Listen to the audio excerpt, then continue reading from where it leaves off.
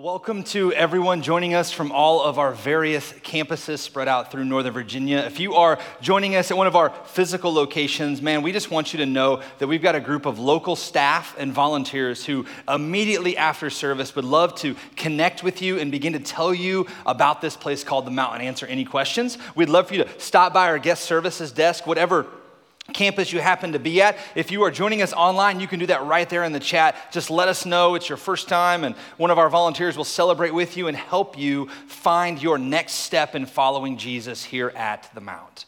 Here's one of the things I do know, though. Whether you are here with us in room in Stafford, whether you are down in Fredericksburg, or wherever you happen to be all over the world joining us online, if it's your first time here, you have come to a place where we care deeply about you.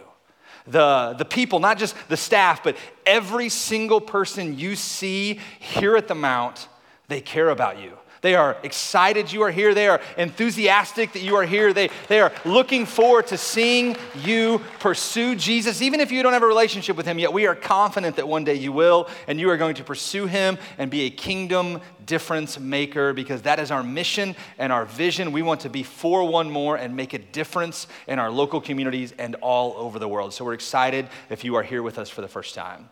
Well, as a recap, we are in the fourth week of a series titled The Arena. And over the last month, what we've been doing is we have been looking at kind of taking a pause from what we might normally do in a normal series and really diving in and focusing in on the men or manhood or masculinity for a moment. And now I've said this every week, but I have to say it just in case someone's new. By doing a series on men, what we are not saying that we believe that women are less than, that men are superior and women are inferior, or that some way men have more control and authority. No, we believe as a church from the very beginning that when the world was made, when the universe was made, when God made man and woman, he made them both in his image. Scripture tells us that they are made in the image of God, which means men and women have significance and worth and value and honor equally in the kingdom of God. It takes both of them to get the complete picture of the divine fingerprint of the image of God in humanity. And so we believe wholeheartedly from the bottom of our heart that not one sex is better than the other. They are equal in their worth and their value. But we see in Scripture very clearly at multiple times in the Old Testament and in the New Testament, the second half of the Bible, where God has given man and woman different roles or responsibilities or tasks or jobs in the kingdom of God and in the family and all the other places. And so what we have said is that we really want to take a moment and dive into that. And so over the last couple of weeks, we've been looking at these gardens or arenas, whereas men, we are called to fight, to do battle, to spiritually stand up and lean in and take the initiative in the kingdom around us. And so this week, we've gone through multiple different arenas, and this week we are going to really focus in on the arena of fatherhood, the fatherhood arena. And here's what I love about when it comes to talking about manhood and masculinity and being a man in the kingdom of God, is that we have said from the very beginning that Jesus is our model. He's the prototype. He's the thing that we look to for inspiration, that we're supposed to emulate, that we are supposed to copy and build our life upon. And Jesus is the model man. He is the model for masculinity. Now, I say that, and some of you, you're cringing right now, right? Because your mind, Jesus was this guy who was this soft, weak, meek, mild, gentle, kind, loving, almost like a pushover doormat who people could just do whatever they wanted. And I just want to tell you this morning and remind you that that is so far from the truth. Yes, in Scripture, we see Jesus as this guy who loved his mother. This guy who loved children, this guy who was meek and mild and would turn the other cheek and allow people to slap him or punch him or whatever happened. But he's also at the very same time, when he is meek and mild and gentle and loving and humble and all these things, he is at the very same time in the very same body with the very same spirit. He is the most fierce spiritual warrior we see in all of history. He's the very same God who stood in a desert with Satan for 40 days battling him verbally. He's the very same God who we see him the night before he dies in a garden, sweating drops of blood from the intense anxiety in the battle that's to come. Is the very same man who willingly, obediently took nails into his wrist. He's a fierce warrior. In fact, in Matthew chapter 10, verse 34, when Jesus is talking about himself, he says this. He says, "Do not suppose that I have come to bring peace to the earth. I did not come to bring peace, but a sword." In other words, Jesus says, listen, don't mistake that I came just about peace and love and kindness. Yes, I have a part of that, but I came to fight. I came to do battle. There is a spiritual enemy that is real, and he is in front of me, and I came to bring a sword, and I'm going to attack, and I'm going to a battle. He is a fierce warrior. And in fact, we see in the book of Revelation when John, one of the guys who followed him in the very beginning, has this vision of the one day that Jesus, after the greatest battle he has ever fought, the battle where he literally takes on death and sin and the grave and hell and comes out victorious and rises from the dead and conquers, that very same Jesus will return one day in Revelation chapter 19, and we see it in verse 11 through 16. He describes it as this. He says, "Then I saw heaven opened, and there was a white horse standing there. Its rider was named Faithful and True." He's talking about Jesus. "For he judges fairly and wages a righteous" what? "War. His eyes were like flames of fire, and on his head were many crowns. A name was written on him that no one understood except himself. He wore a robe dipped in blood, and his title was the Word of God. The armies of heaven, dressed in their finest of pure white linen, followed him on white horses. From his mouth came a sharp sword to strike down the nations, and he will rule them with an iron rod. He will release the fierce wrath of God, the Almighty," listen to this, "like juice flowing from a winepress. On his robe at his thigh was written the title, King of Kings and Lord of Lords." Listen, Jesus, I don't know about you, but as a man, I get kind of excited knowing that Jesus is my model. And yes, Jesus was kind and Jesus was loving, but he was also this fierce warrior who's coming back with a robe dipped in blood. And I see that and I'm like, oh, it makes me want to be a man. I'm like, robe dipped in blood, and he's fighting and he's doing battle. And it makes me want to just stand up and go and conquer the world and take on any darkness that surrounds me and advance the kingdom of God, because he is the picture of what it means to be a man. He's not passive. He's active. He's engaged. He's stepping in when others are stepping back. And so today, let's talk about the father arena, the arena of fatherhood. Now, those of you that are fathers, you know this, but becoming a dad really does change you, right? And I'm not just talking about it's like the moment you get a child, you intuitively know all the dad jokes immediately. You don't have to research them. They just come to you. I'm not talking about that. I'm talking about there's something that happens as a father, as a dad, when you first become that dad and hold that baby. I remember very vividly in my mind when both of my kids were born, Micah and Emerson. And I remember that moment where you first kind of hold them and you're kind of figuring out what to do with the head. You're not exactly sure. And I remember just kind of looking down at them. And I remember just kind of being in awe, right, of their tiny little hands and toes that were sticking out. And I just remember looking into their tiny little eyes and just having this moment holding them, these tiny eyes, just remembering and thinking and realizing, I have no idea what I'm doing. I'm gonna break him, right? Why have I not been preparing for this more in my life? Why have I waited till now to realize I'm a father? I just remember that mixture of emotions. As dads, we all have that, right? Those emotions, you're holding your baby for the first time, and you're excited about the future, the possibility, what could be. But you're incredibly anxious about what if I drop them when my wife's not around? You're just this mixture of emotions. As they get a little bit older and they start walking, you're excited about the opportunity to begin to kind of play with them in new ways, whether it's a boy or girl, depending on what you're playing and what fun it is. And for me, it was both boys, so it was all Legos and Thomas the Train and all these things. And it was exciting, it was fun, but I was also anxious and worried and fearful of what's gonna happen when they run into stuff or break stuff or pull open the kitchen knives and all these things. And I was afraid and worried and terrified at the same time as being excited. Then as they get a little bit older, You're excited for the new experiences you get to have with them, the memories you get to make, but you're also terrified when they begin asking big questions that you don't actually know the answers to and no one ever equipped you for. Then they become a teenager and like your emotions are just trying to catch up with theirs. You're not sure what's happening and it's just chaos and a tornado. And then it comes time to launch them out of the house. Maybe they go off to the military and a career. Maybe they go straight to the workforce. Maybe they go to college. And you're excited. Maybe they just go to your basement. You're excited. Not the bottom one. You're not excited about that one, right?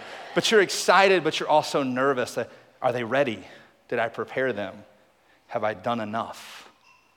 And those thoughts, these two opposing emotions continue for, they graduate college, they get married, they start a family, you become grandparents, and it's just always this mixture of emotions. Part of being a father means you are constantly filled with excitement and anticipation and hopefulness, but fear and anxiety and worry. Men, there is no other arena in your life where on one hand, you have the potential to shape and mold these God-honoring, Christ-centered, kingdom-minded people and unleash them into the world. But on the other hand, you have the potential to deeply wound and hurt someone. Being a dad is an immense responsibility. It is an immense responsibility. As dads, we have the ability to shape the future in a good or a bad way. I don't know if you've ever seen it, but one of the greatest movies of all time is A Field of Dreams. Anyone ever seen A Field of Dreams? Let's all participate. Fredericksburg, raise your hands. So some of you, mainly some of the men, some of the ladies are like, I got forced to watch it with my husband or whatever. So it's a great movie. And I'm not going to spoil it for you, but I am going to kind of spoil it for you here. But I'm not going to summarize the whole movie. I'll just kind of burst it. So the movie is about this guy by the name of Ray, who's played by Kevin Costner. And Ray is a middle-aged, small-town Iowa farmer in the middle of nowhere. And his family is really struggling. Their farm is not economically stable. Things are rough. Things are difficult. There's other people trying to buy his farm, and he's not real sure what to do. But one day he's out walking in his cornfield, and a voice comes to him. And anytime a voice comes to you in a cornfield, you might want to go to the doctor and get that checked out. But he's out walking through the cornfield, and a voice comes to him. And the voice, and many of you know it, the voice says to him, if you build it, he will come.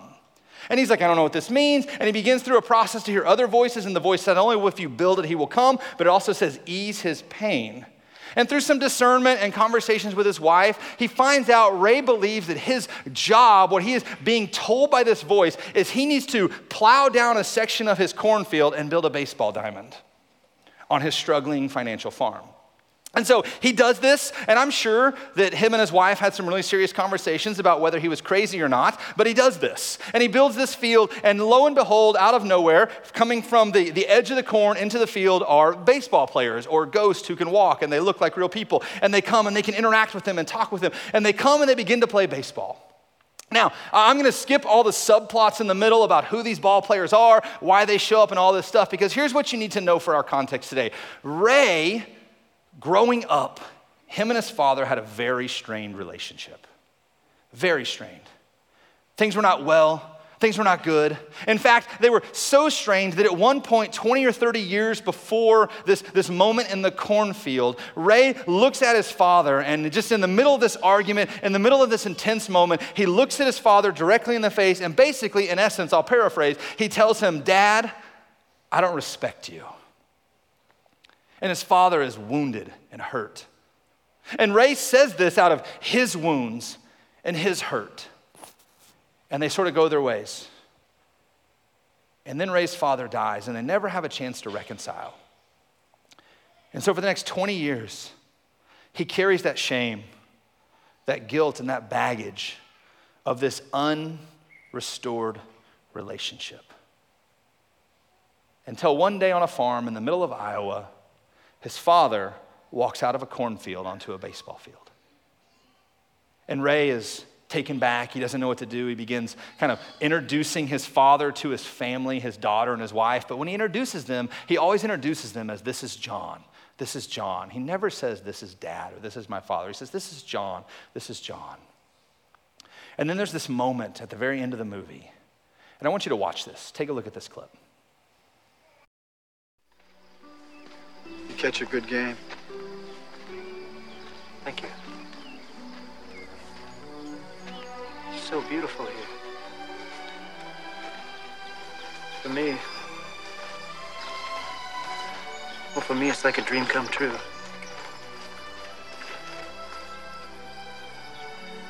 Can I ask you something?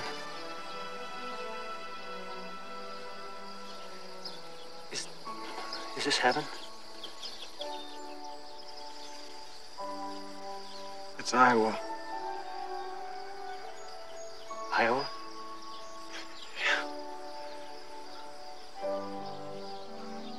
Could have sworn it was heaven.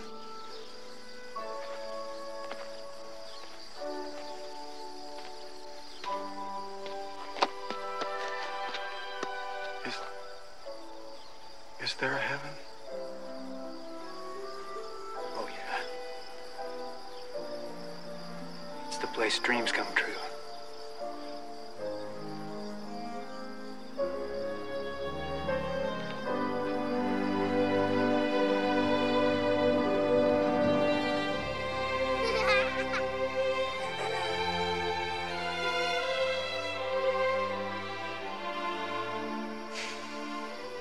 Maybe this is heaven.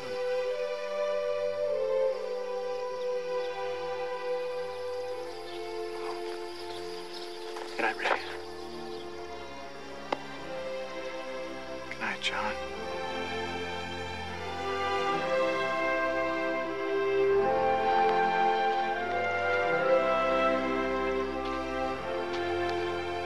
Hey, Dad?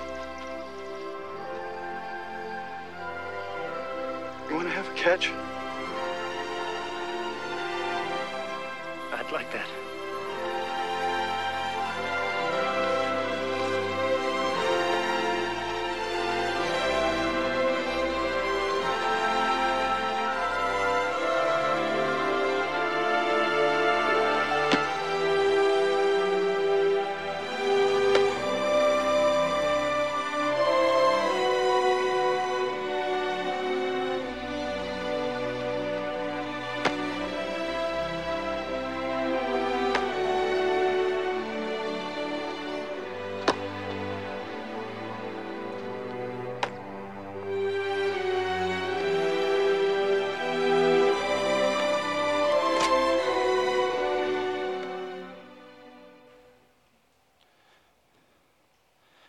I don't know if you could see it in his face, but you could tell deep in his core, Ray just wanted to connect with his dad. There's something about stories of fathers and their children that deeply move us. About a month and a half ago, I stood on this stage and I shared with you part of the story of me and my father's relationship. The story of when I became a believer in Jesus and felt called to full-time ministry, how that affected the next 15 years of our lives before he passed away. And I had tons of you come to me after service here at the Stafford campus, and even got some emails through the next week of you guys just expressing that the story, how the emotions connected with you. Why? Because we're deeply moved by stories of fathers and their children. I still remember vividly in my mind the very first time my stepfather, we were in a car, and he looked at me and said, "Adam, I'm proud of you. It is seared into my brain." Why? Because we are deeply moved by stories of fathers and their children connecting. There's something that happens in those stories. What about you, men? Not the story of you and your father. What are the stories your kids would tell about you? Would they say, "My dad was the kind of dad who was there"? Yeah, his job was busy and sometimes he had to travel out of the country and he had duty stations and all these other things. But my dad, when he was home, he was present, he was engaged, he was intentional, he was focused, he was a part of our family. Or would the story be my dad was withdrawn, isolated, abusive, disconnected? What is the story your kids will tell about you? In Genesis chapter 2, verse 15, we read that the Lord God took the man and he put him in the Garden of Eden to work it and to take care of it. We've looked at this verse every week for the past 4 weeks. The garden, just so you remember, the garden is the place, the circumstance, the all-encompassing environment, the total sphere of everything that existed in Adam's life at that moment. And God placed him there for a purpose, for a reason, for a divine intention to do some very specific things. And it says he was there to work it and to keep it. And that word keep it, if you remember that phrase, can kind of mean to guard, to protect, to watch over, to keep something. And in essence, what God is saying in this moment, and he's saying to you and I as men, is he is saying that we are given a garden, a sphere of influence. And in that sphere, for those of us that have been blessed or called by God to have kids, to be fathers, to be dads, we have children in our garden, and we are tasked with, we are given the responsibility and the role and the purpose and the function of guarding that and protecting them. And let me just say, I want to make sure we're clear, because part of the thing we are tasked with guarding and protecting our children from is some of the culture that surrounds them, that tries to take them away from God, and the attacks of the enemy. And we are to step in and be fathers who protect them, who talk to them, who pray for them, who disciple them. And here's my fear, is that sometimes you and I as men, because of our passivity, what we do is we want to delegate the responsibility of protecting our children to the kids ministry or the student ministry. We say, well, they're the professionals. That's their job. I'm going to drop them off and they're going to protect them and guard them and train them up in a way. Listen, men, you do not get to delegate your responsibility. You do not delegate your task. It is a post given to you by your heavenly Father. It is a calling on your life, and you stand there and you watch the fence. You guard your family's life. You protect and you honor and you guard. You don't delegate it out to someone else. Secondly,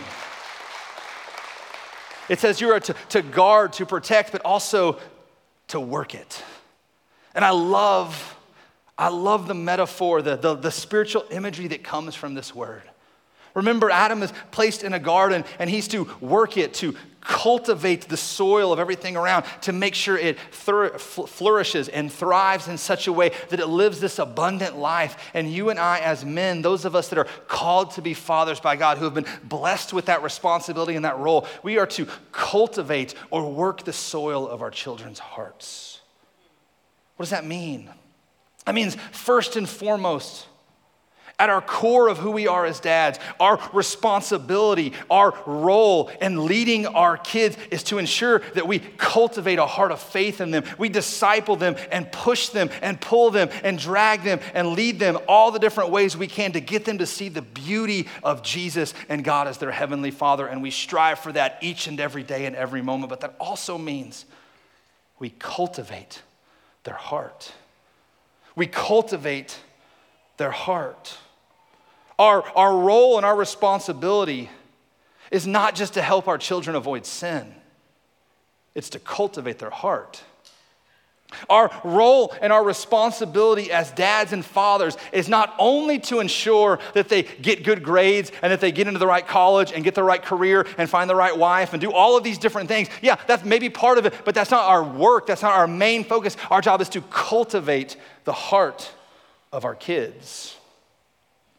But here's the tendency, right? Like you and I, as men, as dads, we tend to focus on all of the externals. We want to cultivate a certain behavior, a certain image, a certain look. We want to cultivate certain external success and make sure they get this and this and this, and everything gets lined up. But as men, as Scripture, we are to cultivate their heart. In my 2 decades of pastoral ministry, I have never had someone come up to me. And in all the thousands of conversations I have never had a son or a daughter, a man or a woman come to me and say, Adam, I really wish my dad would have taught me how to change a tire, and that's why my life is so messed up right now. Adam, my dad never taught me how to pick the right stocks. And man, my life has just been in shambles ever since then. Adam, my dad never taught me how to smoke a good brisket. My life would be different if he would have. But almost daily, weekly, you know how many conversations I have with a man or a woman?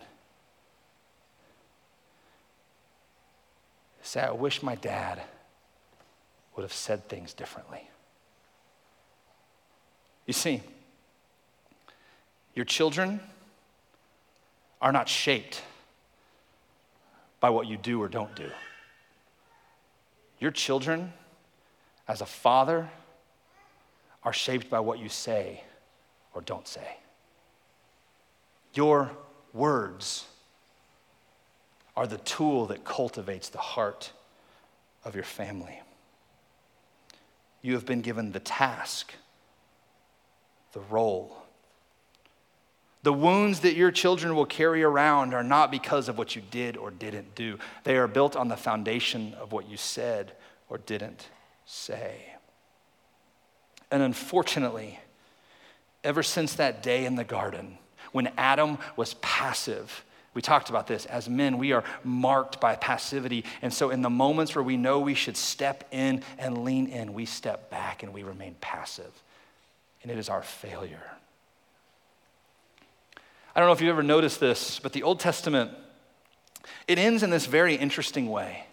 Right, like you think about and maybe it's just me overthinking it, but you think the entire Old Testament, right? Like it's moving, it's got this trajectory and this speed and it's going somewhere. And then it gets to the book of Malachi. And there's this prophet by the name of Malachi who's giving his message, and it's the book of Malachi, right? You track in there. And you would think this is gonna be this profound thing, right? It's the end of the Old Testament. God's about to go silent for 400 years. This is gonna be profound, significant, impactful. This is gonna be revolutionary. This is incredible. And so Malachi, as a prophet, he takes a moment and he kind of reminds the Israelite people of what God did before. He's like, here, this was God's faithfulness, his goodness, this was your rebellion, but look at the future. And he kind of paints this picture of this thing that's coming, this kingdom that's coming, this day of the Lord, when everything will be full of grace and mercy and truth and this amazing feeling. And he paints this beautiful vision of what's coming one day in the future. And then the very last verse in the Old Testament, how does he end it? What is the thing that God says right there? In Malachi verse 4, chapter 6, it says this: his preaching will turn the hearts of fathers to their children and the hearts of children to their fathers. In other words, the last words of the Old Testament are, listen, fathers, your relationship with your children is marked by the fall and the curse, and because of that curse, your heart is turned away from them and their heart is turned away from you. But one day there is one who is coming who is so mighty and so powerful and so full of grace and so full of truth. One of the things he will do, not only will he save all of mankind, but one of the things that we want you to know that he's going to do is he's going to turn your heart back to your children and your children's heart back to you. Restoration is coming one day. Dads, let's just get really honest and real for a minute. Is your heart towards your children? I'm not asking if you love them. Do they have your affection, your affirmation, your intentionality? Or would they say, my dad's heart is to his career.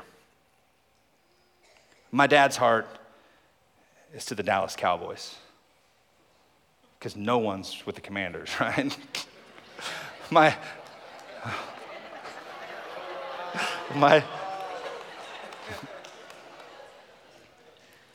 Is your heart towards them?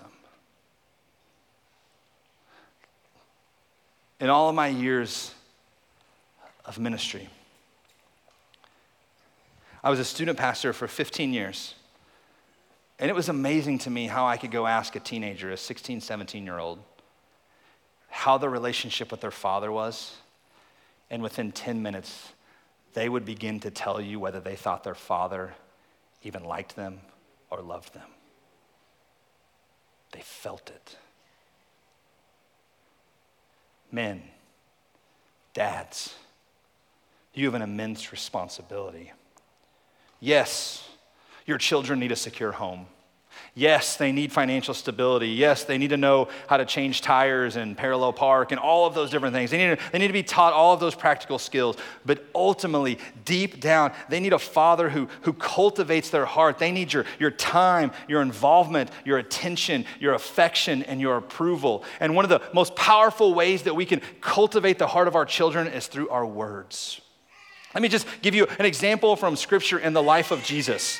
In Matthew chapter 3, where Jesus is about to get baptized, right? Jesus is 30 years old at this time. He's a grown man, right? He's been a grown man in Israelite culture since he was 13. So he's a grown man, and he's about to kind of begin his ministry, his public ministry. He's about to kind of step in and begin to do battle against the forces of evil in the kingdom of God. And it's in this moment that he's baptized. And I want you to listen to Matthew chapter 3, verse 16 and 17 of what happens. As soon as Jesus was baptized, he went up out of the water. And at that moment, heaven was opened, and he saw the Spirit of God descending down like a dove on him.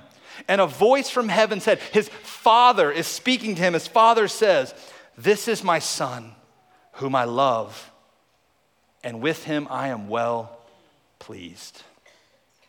I mean, just imagine the magnitude of this moment. He comes out of the water, and he knows when I come out of that water, I am stepping into a whole new world, a whole new thing, and I have a mission and a task in front of me. And he comes out of that water, and the very first thing that he hears is his Father saying, "I love you, and I'm proud of you."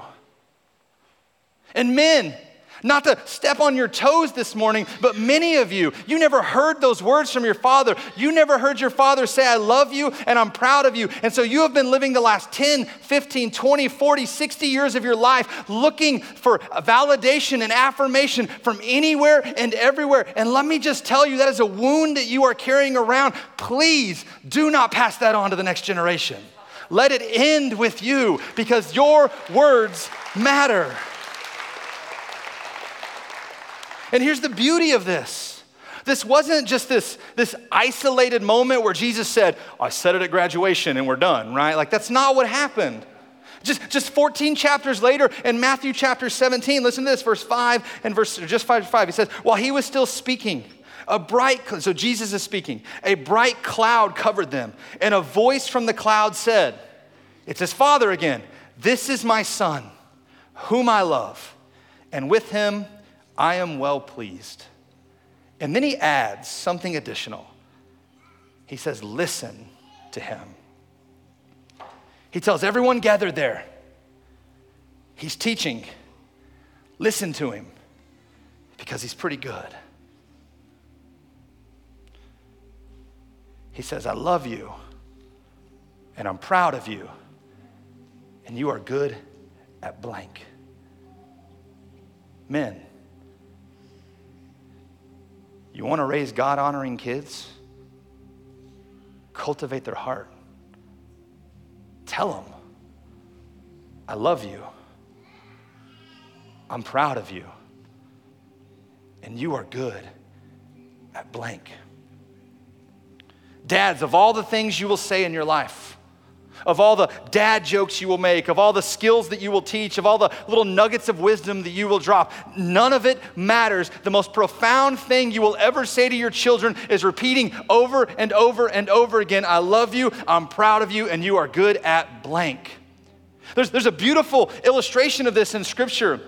In Genesis chapter 49, where Jacob pulls all of his kids together, all 12 tribes of Israel, and he pulls them together, and he in essence lines them up, and he goes one by one down the line, and we see just verse after verse after verse where he is affirming them. He is telling them who they are and what they are good at and how proud of them he is. He is casting vision around their identity in those moments. And I don't know why, but there's something that happens, and it's the way God orchestrated it, the way God made it in his divine plan, and it doesn't make sense to me, and I can't explain why. But something happens as men, as fathers. We are given the task to cultivate the identity of our children and tell them who they are in Jesus.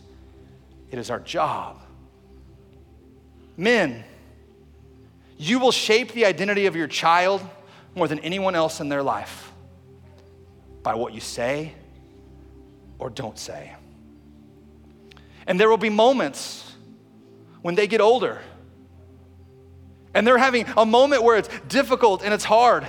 And this internal voice in them says, you are not good enough. You'll never get through this. You'll never make it. And they begin to doubt, and they will remember back to that moment when their father, their dad told them, I love you. I'm proud of you. And you are good at blank. And they will believe it. And they will stand up and move the ball down the field in the kingdom of God, because they had a father who spoke identity into them. Men, what words are you speaking to your children? Are you speaking words of affirmation and identity? What about all the, maybe you're thinking, what about all the families that don't have a men in the home? Or what about all the single men in the room? Or what about all the men who are married but they've never been blessed by God with children, or maybe it's a decision they made to never have children? What about all of those men who aren't maybe necessarily fathers? And I just want to say this is the beauty of the local church. The beauty of the local church, the beauty of the Mount, is that every time a man steps into our kids ministry and our student ministry, you don't know. You might be the only male figure in the life of that son or that daughter who has ever told them that they have worth and value and significance and they have a purpose, and you are calling them up to something big and something important. Your presence matters. You have no idea the impact you are making simply by showing up and speaking words of life into someone else. I'll close with this. Let me just say this, because here's the reality for us dads. If you're taking notes, I encourage you to write this down. You will leave in your children what you have lived out at home. And that should humble you to know that for 18 years, however you live, they will carry inside of them for the next 80. Cultivate their heart. Speak words of affirmation and life. Be a dad who steps in and doesn't lean back. Let's pray. Jesus, we are thankful for your word, for the way that you model masculinity for us. Father, we are thankful that you spoke words of affirmation into your son to model what it is for us as fathers to speak it into our sons and daughters. As we continue praying in this moment, just a moment of transparency here. Maybe you're here this morning, whatever campus you happen to be at, and if you were honest, you would say that man or woman, your relationship with your child or your children is not what you wish it could be. It's strained. It's broken at times. It's full of hurt. If that's you, I'm not gonna have you raise your hand. I just wanna do something different. Will you just look up at me for a minute? If you are looking at me, I want you to hear this very clearly. It doesn't have to stay like that forever. There is hope. You can go home today. You can call them. You can drive to their house and tell them how much you love them, how proud of them you are, and the things that they are good at. And you can begin to repair that relationship through the power of Jesus. As we continue praying, maybe you're here today and you would say, man, I have never given my life to Jesus. Today, for the first time in my life, I want to surrender control. I'm tired of trying to figure it out on my own, trying to make my own plans and do it my own way. Today, I want to surrender to Jesus and have his power living in me as a parent, as a father, as a mother, as a person, as a human. I want to live in his forgiveness. If that's you, whatever campus you happen to be at, would you just slip up your hand in just this moment of boldness and say, I surrender my life to you, Jesus. If your hand is raised, I want you to pray this prayer with me. Father, I am a sinner and I need your love. come into my life. Forgive me. Make me new.